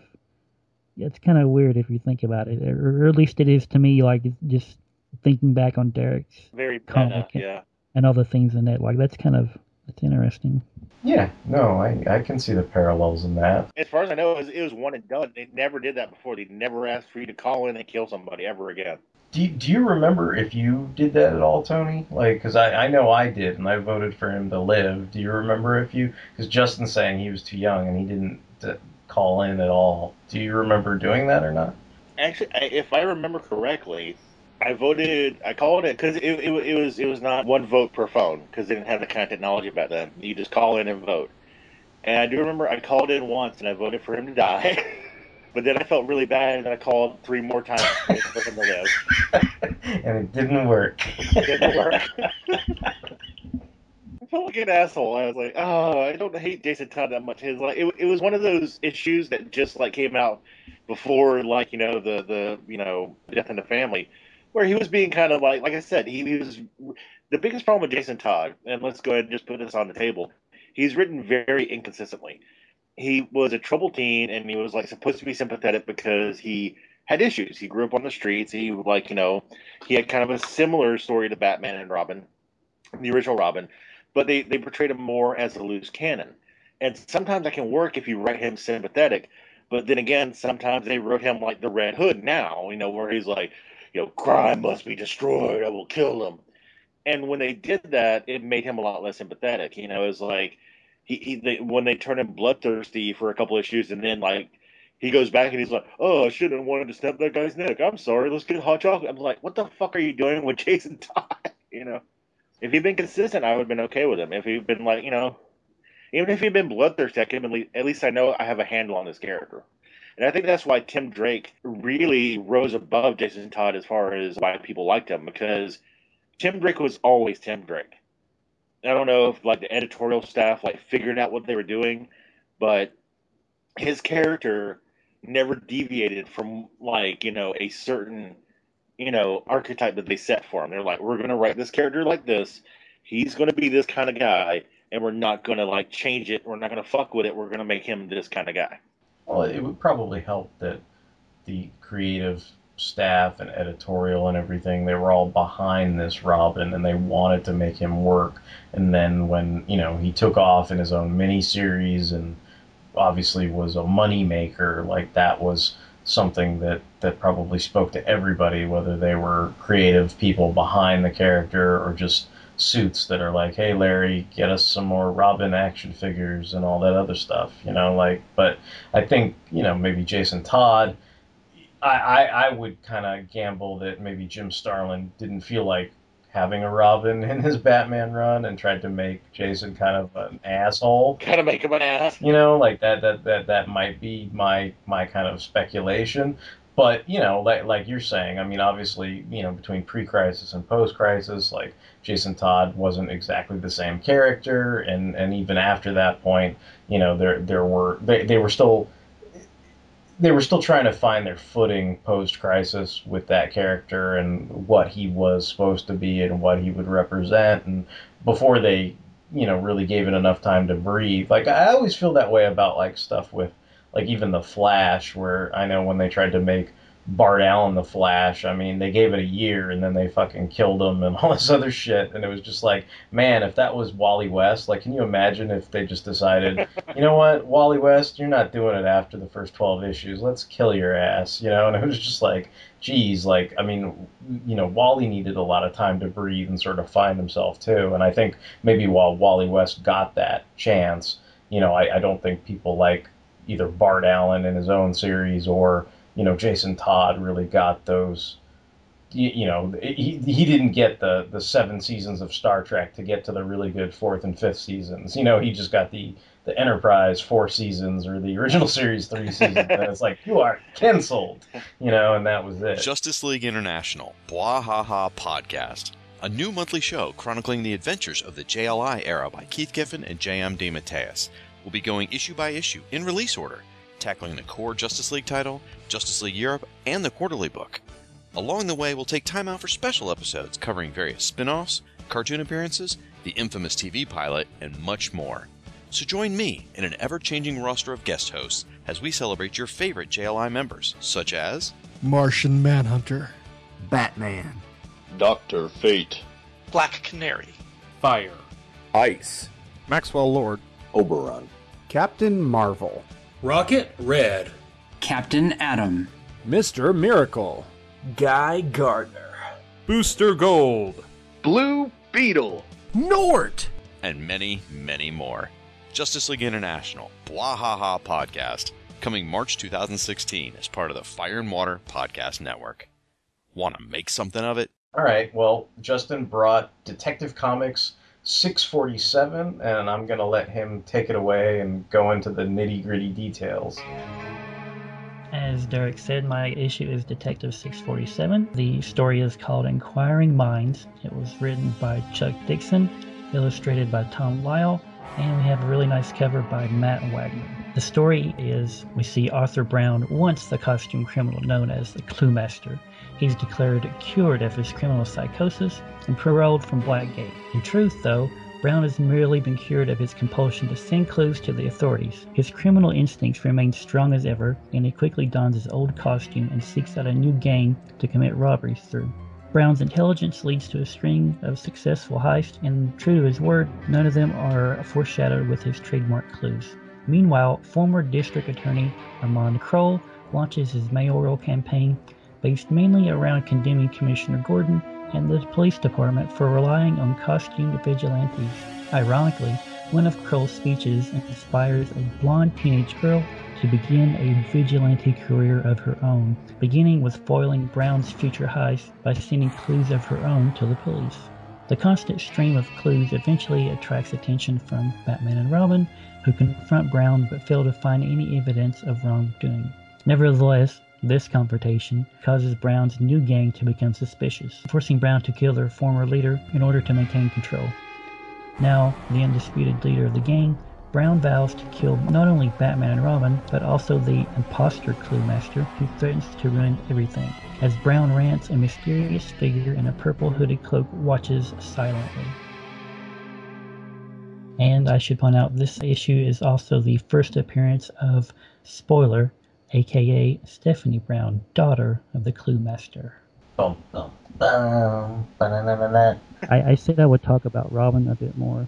I don't know if I've ever mentioned this before, but when I was a kid, probably one of the first superhero action figures I had was the Superpowers Karate Chop action Robin. Coming from the farthest reaches of the universe to challenge the worst villains on Earth are the most powerful heroes ever in the Battle of the Superpowers Collection. What's this? The dam's about to blow and take Robin with it? Who'll stop the Joker and Luthor? Aquaman! Kenner's new Superpowers Collection. Figures with power action, each sold separately with its own mini-comic. Aquaman's down! Who can help now? A power ring, a power action punch. Defuse the bomb! Can this madness be stopped in time? It was actually quite a while before I had my first Batman figure. Like I don't think I had an actual Batman action figure until, '88 when the Tim Burton film came out. So for the longest time, like I had Robin, and I had Superpowers Mr. Freeze, and they fought constantly. And a lot of the times, you'd have me as a little kid that would be sitting very close to the TV watching the Adam West series with my Robin, with my Mr. Freeze. And, sometimes I would try and recreate fights on the show if they were fighting Mr. Freeze, Mr. Zero, whatnot. And I can remember, just playing with those figures, constantly. So, like, I've always had an interest in Robin. It doesn't matter who is actually in the costume, whether it's Dick Grayson, Jason Todd, Tim Drake, Damian Wayne, whoever. Like I've always been interested in, like the character of Robin and who's in this. It's because for the longest time that was one of my, my only superhero figures. And much like you guys say, like Tim Drake was a really great character, and I remember, I'll admit, like I did not purchase this issue. I burn stole it. There was a particular Piggly Wiggly that had every Bat book and every Superman title. They had a really nice selection of DC comics, whereas like there were two Piggly Wigglies like in my area, and one of them had like it always seemed one had more Marvel books and one had more DC books. Mostly I would just stand around, wait for my mom to get done shopping, and I would burn steal all the Batman and Superman books. And every now and then I would buy one. Like I remember actually buying quite a few of the the Reign of the Superman storylines from that store. But yeah, I've always been interested in Robin, and like I had not read this issue in quite some time, and I think it's interesting to look at it now, and also to see it's the first appearance of Spoiler. I sat down and read the next two issues after this, because this is actually a 3-part story. And the next issue, we actually see Stephanie Brown. She gets into this fight with Robin. Like Robin chases her from the rooftops. He ends up like ripping her mask off, and she smacks him in the head like with a brick. I remember like burn stealing that issue too. And like the thing that I like remembered was, I think I was at that age where I was starting to pick up on like tropes in like TV or movie or comic books, and I was like, oh, she hit him and they're fighting. I bet they're gonna like date or kiss or something. Like I remember thinking that, and it's funny to look at it now because they totally became a couple. And as far as I know, they even had pregnancy scare, if I remember right. I remember reading the Robin ongoing quite a bit because I like Tim Drake and Robin. But yeah, it always seemed like when you were reading like the Robin monthly title, like you never really got a complete story. It was always continued into something else, and sometimes you'd be lucky, and the issue of Batman or Catwoman would be there, but in my case, it seemed like it was rarely there. Like it was, I would always just kind of be like, wonder what happened with that. Like, I, clearly Tim survived his battle with the KGBs, but I wonder, like, how did he survive? Like, how did that happen? Another thing that, like, I pointed out, like, this is the first appearance of Spoiler, and I kind of like clued in, not, haha, punny pun, but I see what you did there.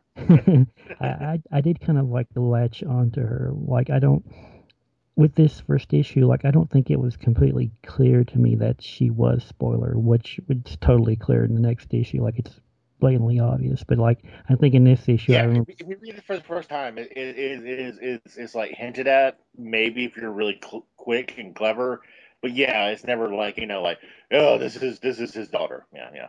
Yeah, like I remember like reading Robin quite a lot, and whenever Stephanie showed up, I was kind of it had my attention a bit more because I was always interested in like their dynamic because she you know Tim knew who she was, but she for the longest time like didn't know who Tim was, and she was always kind of like frustrated by that, and I remember kind of like thinking that was an interesting dynamic. Right before the New 52, we had a really great Batman book where Stephanie became Batgirl. That was a really great book. And we also had Tim Drake became Red Robin, which I thought, like, both of those books were really great. And I know I've said this on a very old podcast, but like there were some casualties when the New 52 was launched, and sadly, like, we lost, like a really great Red Robin book, and we lost a really great Stephanie Brown's Batgirl book. Like, I really enjoyed both of those books. But yeah, like I've always been interested in Robin, no matter who is in the costume.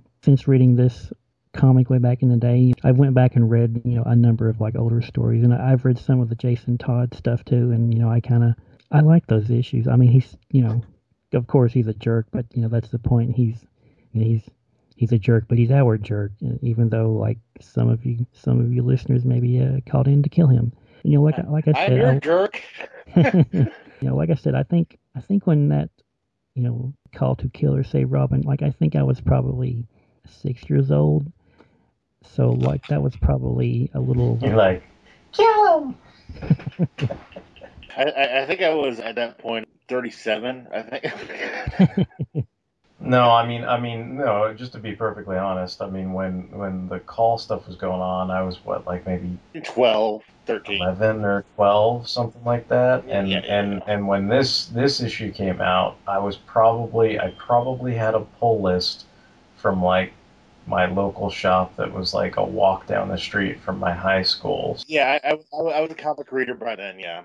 I was getting my pull sheet and doing my stuff. Yeah. One thing I'll say about this is, even though it's a great cover and it's by Matt Wagner, who was obviously a lauded individual in the industry, and there's nothing really bad to be said about the cover, I do sort of feel like the three covers for this story are so generic, like that, unless you somehow had it memorized, like I don't think, had I saw these Matt Wagner covers, I would have been like, oh yeah, the three-parter with Spoiler and Cluemaster that Tom Lyle drew. Like I think it kind of reminds me of like when, even when Kelly Jones was on the book, it's like these kind of covers that are almost, kind of like the common complaint for covers today, where they're all just poster images, or maybe one of them is halfway decent for the trade and the other ones are just kind of afterthoughts. Yeah, you've got like Batman and Robin sitting on a ledge, Batman and Robin flying through the air, Batman and Robin standing. Yeah, that's pretty much it. And that's pretty much all there is to it. Basically, Derek's saying is my cover is better than your cover, Justin. I'm just saying. Well, no, but it's just one of those things where, like, if you look at the Norm Brayfogle cover and you look at the George Perez cover, it tells a story, and the story is somewhat reflected within the pages of the comic book. Whereas if you look at the Matt Wagner stuff, it's great. It's technically perfect. It's like a great art piece, but it's probably something he got tons of money for, hopefully, because he kept the originals and sold on the aftermarket or something. Yeah, and it's not like you kind of I don't know. There doesn't seem to be any story behind those images. Like it's just Tim Drake and Batman kicking it somewhere. Whether it's a ledge or a building or standing up or whatever. But that is something that I sort of noticed about that. The interiors. Yeah, no, it is. It's great, and I just feel like when I used to go through my collection and my old long boxes, it was like there was this point where you look at all these covers and go, oh yeah, that's the one where Batman did the snuff film and got beat up, and oh yeah, that's the one where Batman, and Nightwing and Tim Drake, all got together and fought Two-Face or whatever. But then, like, you look at this one and you're like, oh yeah, that's the one that, I don't know what happened in that one. And then you open it up and you're like, oh yeah, this is what happened. And that's kind of what I felt like when I was revisiting it, because I was like, okay, I remember the cover, I don't remember what it's about. And then when I started looking into it, I was like, oh yeah, this is like when Spoiler first showed up and everything, and they tried to make Clue Master a badass again, or whatever, or maybe a badass for the first time. Yeah, I was going to mention that to Justin. Is like this is like before Underworld Unleashed, and Clue Master. I don't know how much of a badass he is because we do have more of a story that you all should read. But this issue especially, he comes off pretty legit. He's like kind of unhinged. He spent time in Blackgate, not Arkham Asylum, Blackgate, and he's not a guy with superpowers. And he had a psychosis where he wanted to leave clues, kind of like the Riddler, and he got cured of that. And he actually does leave clues. It's Stephanie Brown doing that to like frame him because she's like pissed at her dad. And I thought that was a really cool twist. I thought that was kind of fun. That's why she's the spoiler. I think this kind of reminds me of. Have you guys ever read Dark Knight, Dark City? It's I have not. It's a. I forget exactly which issues it is. I think it's in the 440s, but basically, it came out not too long after like the Batman movie was popular and everything, and I think it was an attempt to sort of make the Riddler a quote-unquote real threat for Batman. Like, he wasn't just gonna like tell riddles and stuff, and he really kind of went all like Silence of the Lambsy, where he was like doing these like blood rituals and stuff, and you're just kind of like, not only do I tell riddles, but I like slit chickens' throats and shit and whatever, like they're I kill teenagers. How you doing? And it's like, so I'm Seriosaurs or whatever. It was like supposed to be all heavy and stuff. And like partly like, and this was something I was gonna like sort of tell Justin or whatever, but like I kind of feel like, I don't have any disparaging memories of this. Like, actually there are a lot of good memories. I mean, Chuck Dixon was always like a great Batman writer, and Tom Lyle had great pencils and everything. But I do remember having that weird kind of kick in the gut or whatever regarding Clue Master, because and this is just based on my first impressions of Clue Master, which basically come from the whole Wahaha Justice League International, slash, I guess in this case you might spell it out, but say Justice League Antarctica era of the Justice League, where Clue Master was part of the Injustice Gang, which eventually went on to be the Justice League Antarctica with like Major Disaster and Big Sur and Clock King, and it was just like one of those things where he was kind of played for gags. I mean, he was a former game show host turned evils, like that was the whole shtick, and a lot of those books were played for the gag, so I think seeing this, where, I mean, it's very definitive what Dixon is doing. It's basically like he was in Blackgate, he wants everybody to think he's a reformed criminal, but in reality he's over his psychosis and he's plotting another big score, and to wrest control of this gang, he kills the leader who's been questioning him the whole time. And I mean, he straight up just kills him. And so in that sense, it's very much trying to establish, look, he's not, whatever happened in that Bwahaha thing, like, that's not what's happening here. Your father's Clue Master. And it was clearly it was a calculated move on Chuck Dixon's part, to sort of separate it from that era. But I think for me, there was that moment where I was kind of like, well, wait a minute, like, Cluemaster just hangs out and parties with the Justice League. Why is he killing people?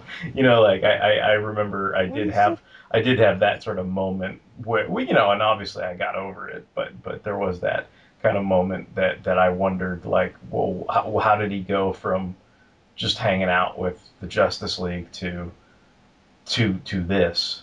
Well, I mean, I would agree with Justin. Is like, as far as this being a spoiler thing, I'm not saying spoiler for spoilers, but I'm saying spoiler of the character. I think they had to build some kind of character, and one of the things I really love is when they go back into the mythos. And yeah, Cluemaster is kind of a schlub, but if you want to make spoiler important, you have to make Cluemaster important. But with like Cluemaster, you have a schlub. He's like someone who is not taken seriously.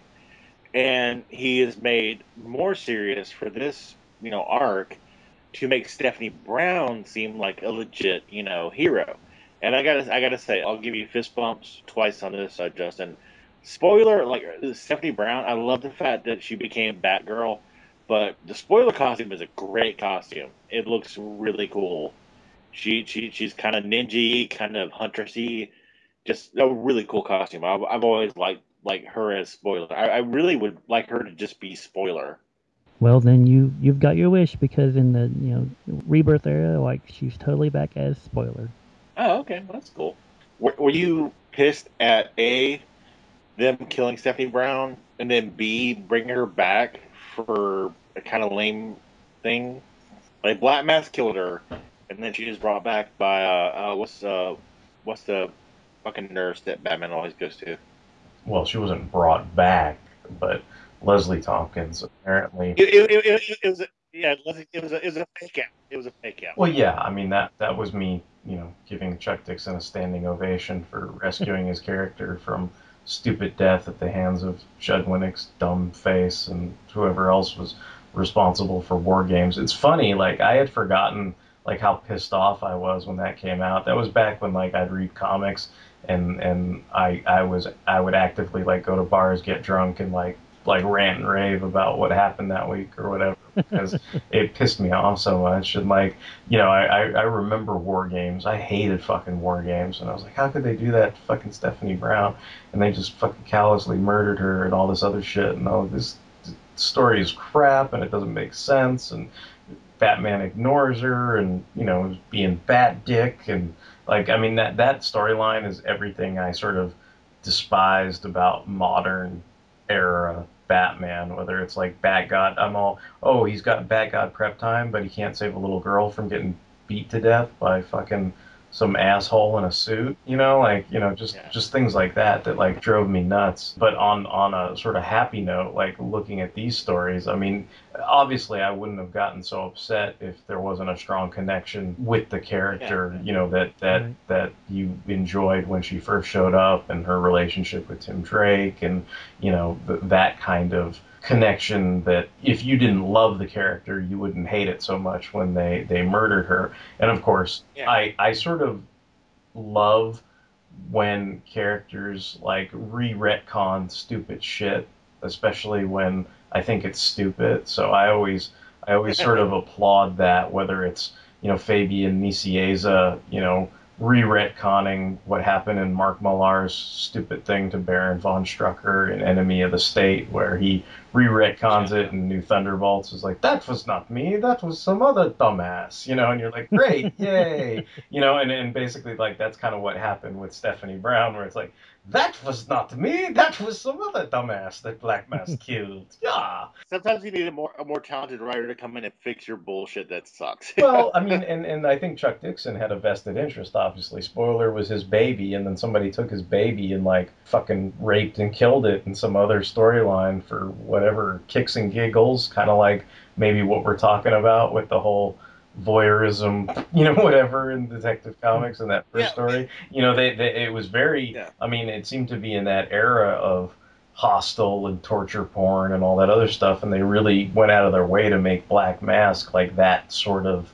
nemesis, that it's like he was the type of guy who got his jollies off doing that. And then when they did it to a essentially a beloved character. I mean, everybody felt really. I don't know. Maybe I'm speaking for too many people. No. I misquoted, by the way. I said she turned into Batgirl. She turned into Robin. Yeah, and she was a good Robin. Yeah, she was a good Robin. Yeah, she was Robin in that, so there was that aspect to it as well, and yeah, but I mean, I think I just enjoyed when Chuck Dixon was able to sort of re-retcon it back, where it's like, oh no, she didn't die, like she was just resting and hanging out with Leslie Tompkins, and that's it, and also to me too, like what was great about that was I think in War Games, I mean, I thought it really, not to get into a rant or a tirade about War Games, but I thought it really soiled Leslie Tompkins' character as well. Like it seemed like she was kind of had this black stain on her soul, because of what happened. And like the way that Dixon was able to basically re-retcon that back, not only did he save his baby character, and I don't say that in a disparaging way. I just mean that he created that character. That's his girl. It's his That's baby, his girl, right? yeah. And that but on top of that, he also kind of redeemed Leslie. Just like George Perez loved triathlon. Yeah, just like George Perez loved fucking Jericho. Anyway. Yeah. Fucking Cole. Anyway, sorry. So like it's like only I can draw. Next time to spin back, Teen Titans, guys. Only I can draw these characters, and everybody else who tries to draw them will draw them like shit. Yeah, I just thought it was great that he was able to actually like sort of salvage Leslie Tompkins too, because if they had kept going in that direction with her that they did in War Games, I think she would have been an utterly reprehensible supporting character to me. So, and I don't think I could have abided that. But yeah, it's funny how like those, thinking about spoiler in general, like you go through all these ebbs and flows. So it's like I remember the happy days of like Tim and Stephanie like being together, and then I remember like the low days of like Stephanie getting murdered in torture porn with like fucking Black Mask, and then I remember like the highs again of Chuck Dixon going, no, that shit didn't happen, it was all bullshit, and going, yay, Chuck Dixon, yay, and then of course like what Justin was saying, seeing her in her own title as Batgirl, like that was really great as well. Yeah, that's where I got confused. She's like, yeah, Batgirl now. I think the art in this really pops. The colors are really bright and vibrant, which is really weird for the story they're telling. But Cluemaster looks amazing. Spoiler looks amazing. And even like the random hired thugs had kind of a life to them. And I like that. It's like they didn't look just like hired thugs. He looked like he was going to be important, but no, he's not. This is Cluemaster's game. And the art, even though with the bright colors, Tim Drake looks amazing. This is like him in his full, like, Batman the Animated Series glory, even though that was Dick Grayson. By the way, if you didn't know this, guys, they pretty much gave Tim Drake's costume to Dick Grayson in Batman the Animated Series. It looks amazing. It looks really good. I appreciate the art in this. It looks so striking and stuff. It's like very colorful, which is different for a Batman comic. The purple and blue of Spoiler, great. She's got this kind of ninja gear and stuff like that. And like, no offense, I know she's underage at this time in the comic, but I was underage at this comic when this came out, so it's okay. She has a great ass. She's really hot when she's like, talking to her mom and stuff. I'm like, Stephanie Brown is cute. She's aged with me, guys, so it's okay. It's not illegal. We were both teenagers when this came out. We're both adults now. Maybe. But yeah, the art was really good in this. It was very clean lines. You mentioned the artist, Justin. Who was it? Tom Lyle. Tom Lyle? Yeah. He did a really good job. Cluemaster looked more menacing than I've ever seen him. I had a good time like looking at this in terms of the artist too, because I sort of forgot, how many different books he worked on and touched that I actively read on a month-to-month basis. I mean, he worked on Robin, obviously, on like all those different miniseries in the heyday of Tim Drake's popularity, and then, he was also doing Detective Comics here, but then he would go on to work on like Spider-Man, the adjectiveless Spider-Man, like after like Todd McFarlane and Eric Larson, left the book. Like he did some arcs on those. He did like a whole run on the Punisher, which I thought was cool because it was like after he. I forget what era you'd call it, but I think I'd refer to it as like Volume 3 or whatever, where he was like running around, with a ponytail and stuff like that. Yeah, pre Frankencastle, yeah. Well, yeah, everything's pre Frankencastle. But yeah, another book that I have a lot of connection to that happens before any of these is like the Starman book from the 80s, the late 80s, and he got his start. Oh, the Will black Pate. suit with the orange. Yeah, the what they call like the peanut butter and jelly Starman, the Will Payton Starman, like he worked on that book as well. So like, even back then, he was working on like Batman stuff when like Batman would guest star in that book and meet Will Payton and stuff. So I mean, it just made me think of like all the great, cherished memories I have of books that Tom Lyle touched. So that was something that was cool as well to sort of, mentally revisit, as I was reading back this. in time. Yeah. Well, obviously, Justin, this is your baby. Why did you pick this one? Why did this make you like just say, "Hey, like just like me, Derek, you son of a bitch, yours is a one-off." But me and Justin picked ones that are actually part of a ongoing story. Well, mine was kind of a two-parter, but I just picked the conclusion. So yeah, and mine was a three-parter, so, and I just kind of like happened to pick the first part.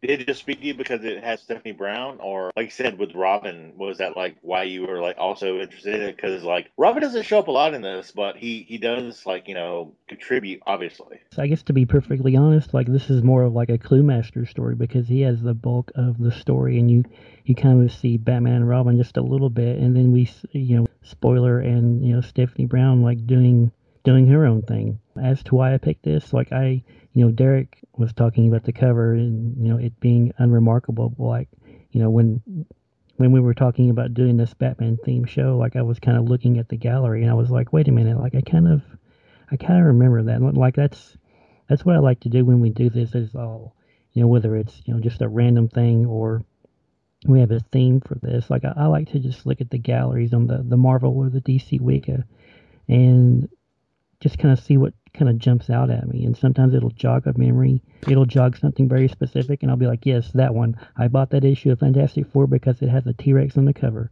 And and there's other times where I'm just like, this cover seems familiar. Like it looks like a Matt Wagner. I'm like, yeah. I'm like, oh, it's for Stephanie Brown. Like for spoiler. Like okay, like I want to reread this because I kind of remember, just from reading the description on the wiki, I was like, yeah, I remember this, like Clue Master, and she was the one like kind of spoiling his fun. Like yeah, I remember that. So that's why I wanted to revisit it because like I've said this on a couple of different shows, but I've been reading a lot of like 70s and 80s Detective Comics and Batman books, and this is a little bit after that, but like it's in the same vein. Like I said, I remember Burns stealing a ton of like Batman books, and I especially Burns stole Catwoman for very obvious reasons. Yeah, Why would you do that? Balanced giant titty Catwoman. Why would you do that? Impossible. No, I was going to tell you, Justin, like don't feel bad because I feel like I know I said 597 was the first issue of Detective Comics I bought, probably from like a spinner rack. But I do remember like Burns stealing like 595 because it was like an invasion tie-in, and that's where Batman would like fight with the Thanagarians and stuff. And I think later I eventually just bought it in the back issue bin. But I mean, I do remember seeing it on the stands and flipping through it and everything. And essentially it's like Burn Stealer, or whatever. But it's like, hey, whatever. We weren't all made of money, so that's just how it went.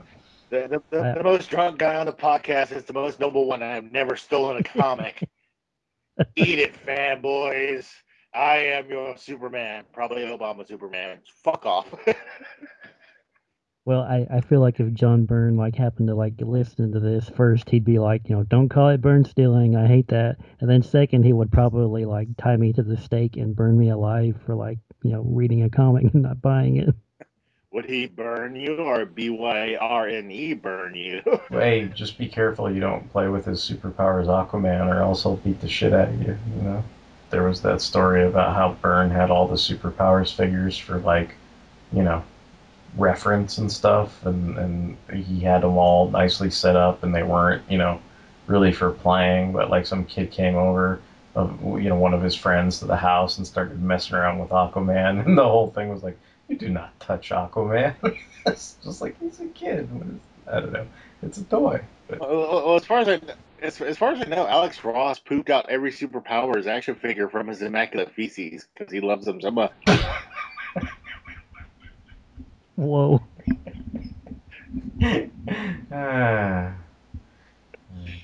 Sorry, I sometimes get annoyed at Alex Ross's like super friends love. Not that I care, but I'm like sitting here crossing out Alex Ross and John Byrne, along with Colin Bunn, who are never gonna come on the show. I've killed another one. Yes. As far as final thoughts, these are great Batman issues. Like, if you like Batman, like, these are fun. These are good stuff. The art has progressed over the years. I told Justin I've read the Cluemaster issue. Fun stuff. I mean, like, I have nothing bad to say about any of these Batman issues, except for the first one that Derek posited, because I feel bad I never read it before. I never read that one, and I feel bad, and the only negative thing I have to say is I should have read it earlier, because I love Norm Brayfogle, and the interiors were really good. So, 3 great comics. Really, really good Batman stuff this week. Yeah, I really like Derek's pick. Like I said, I'd never read that before, and I was really kind of fascinated by that story. You know, as I've talked about it a little bit on here. Tony's I had read before, but it was nice to kind of go back and read that because it had been a while since I read it. Like I said, like I've always liked Robin, so it's nice to like, you know, sit down and kind of talk about Robin and spoiler a bit, because I don't know that I've ever like had a chance to talk about Robin and spoiler like on any of the other shows we've did, and it's nice to kind of like, you know, venture out a bit and talk about some things or some characters that are a bit more personal or have more kind of meaning to you, or you have, for whatever reason, more memories attached to them. So like I kind of like doing these shows because it always has me like, you know, searching the back of my mind, like trying to like, you know, call for some like half forgotten memory of like, you know, Byrne stealing, you know, an issue of Catwoman or whatnot, or kind of like sitting on the couch, you know, having Robin do his karate chop action on Mr. Freeze for the 1000th time. Now I'll show you what I already know. As one tiny spark becomes a night of blazing suspense. Where there is fire, there is smoke. Burn it down! Dick, you're fired! Thank you. Flame on! Hey, Johnny! I didn't know you could ignite parts of your body. Now, to do the job, I need some high-octane gasoline. Burn, baby, burn! Ray Shields. Fire! What would you like to do with the whole world? Burn it all. Your world will burn. Come on, Liz, burn them all. Go! Some men aren't looking for anything logical, like money. They can't be bought, bullied, reasoned, or negotiated with. Some men just want to watch the world burn. Third Degree Burn, a podcast looking at all things John Byrne. Available at 22freaks.com. All right, well, that seems like a good note to take us out on. So, if you've enjoyed listening to Fanholes, comic books, motherfucker, do you read them? We hope you will consider checking out some of the other Fanholes podcast shows. Of course, we've got the Fanholes proper podcast. There's a whole selection of episodes for you to listen to there. And we also have our other spin-off shows, such as Fanholes Transformers Tuesdays, Mobile Suit Mondays, Sentai Saturdays, and Toku Thursdays. We are, of course, on the fanholespodcast.blogspot.com. If you have any comments, questions, and or concerns, if you're John Byrne or Alex Ross and you want to send us some angry emails, you can email us at fanholespodcast@gmail.com. And we are on all kinds of social media, Tumblr, Twitter, Facebook, Instagram. We, of course, appreciate all the likes and feedback we receive there. We're on iTunes. We are streamable on Stitcher Radio. So until the next time, this is going to be Derek WC, signing off. This is Justin. Hello, Harvey. Now we're going to get rid of the bats. This is Tony.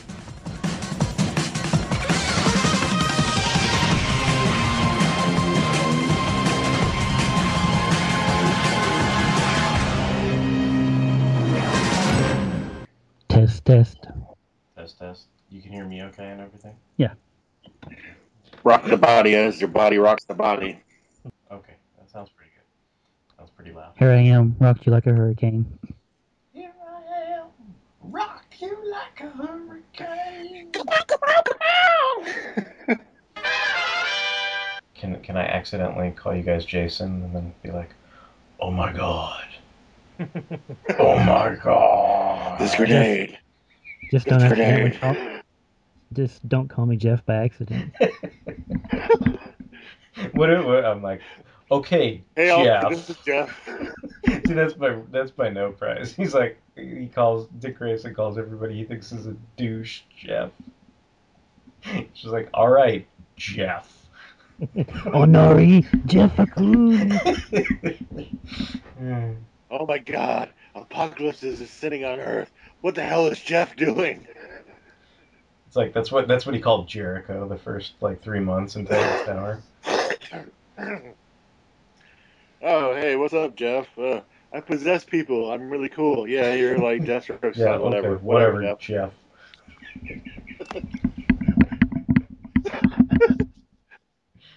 What's your name? Oh, I'm Raven. I'm the soul of Trigon's daughter. And like, okay, cool, Jeff. Whatever. That's what he called Gnark the first couple months in Titan's Tower too. It's like, this is Gnark. What's your name? My name's Gnark. And you're a caveman? I'm Gnark. Yeah, okay, Jeff. Whatever, Jeff.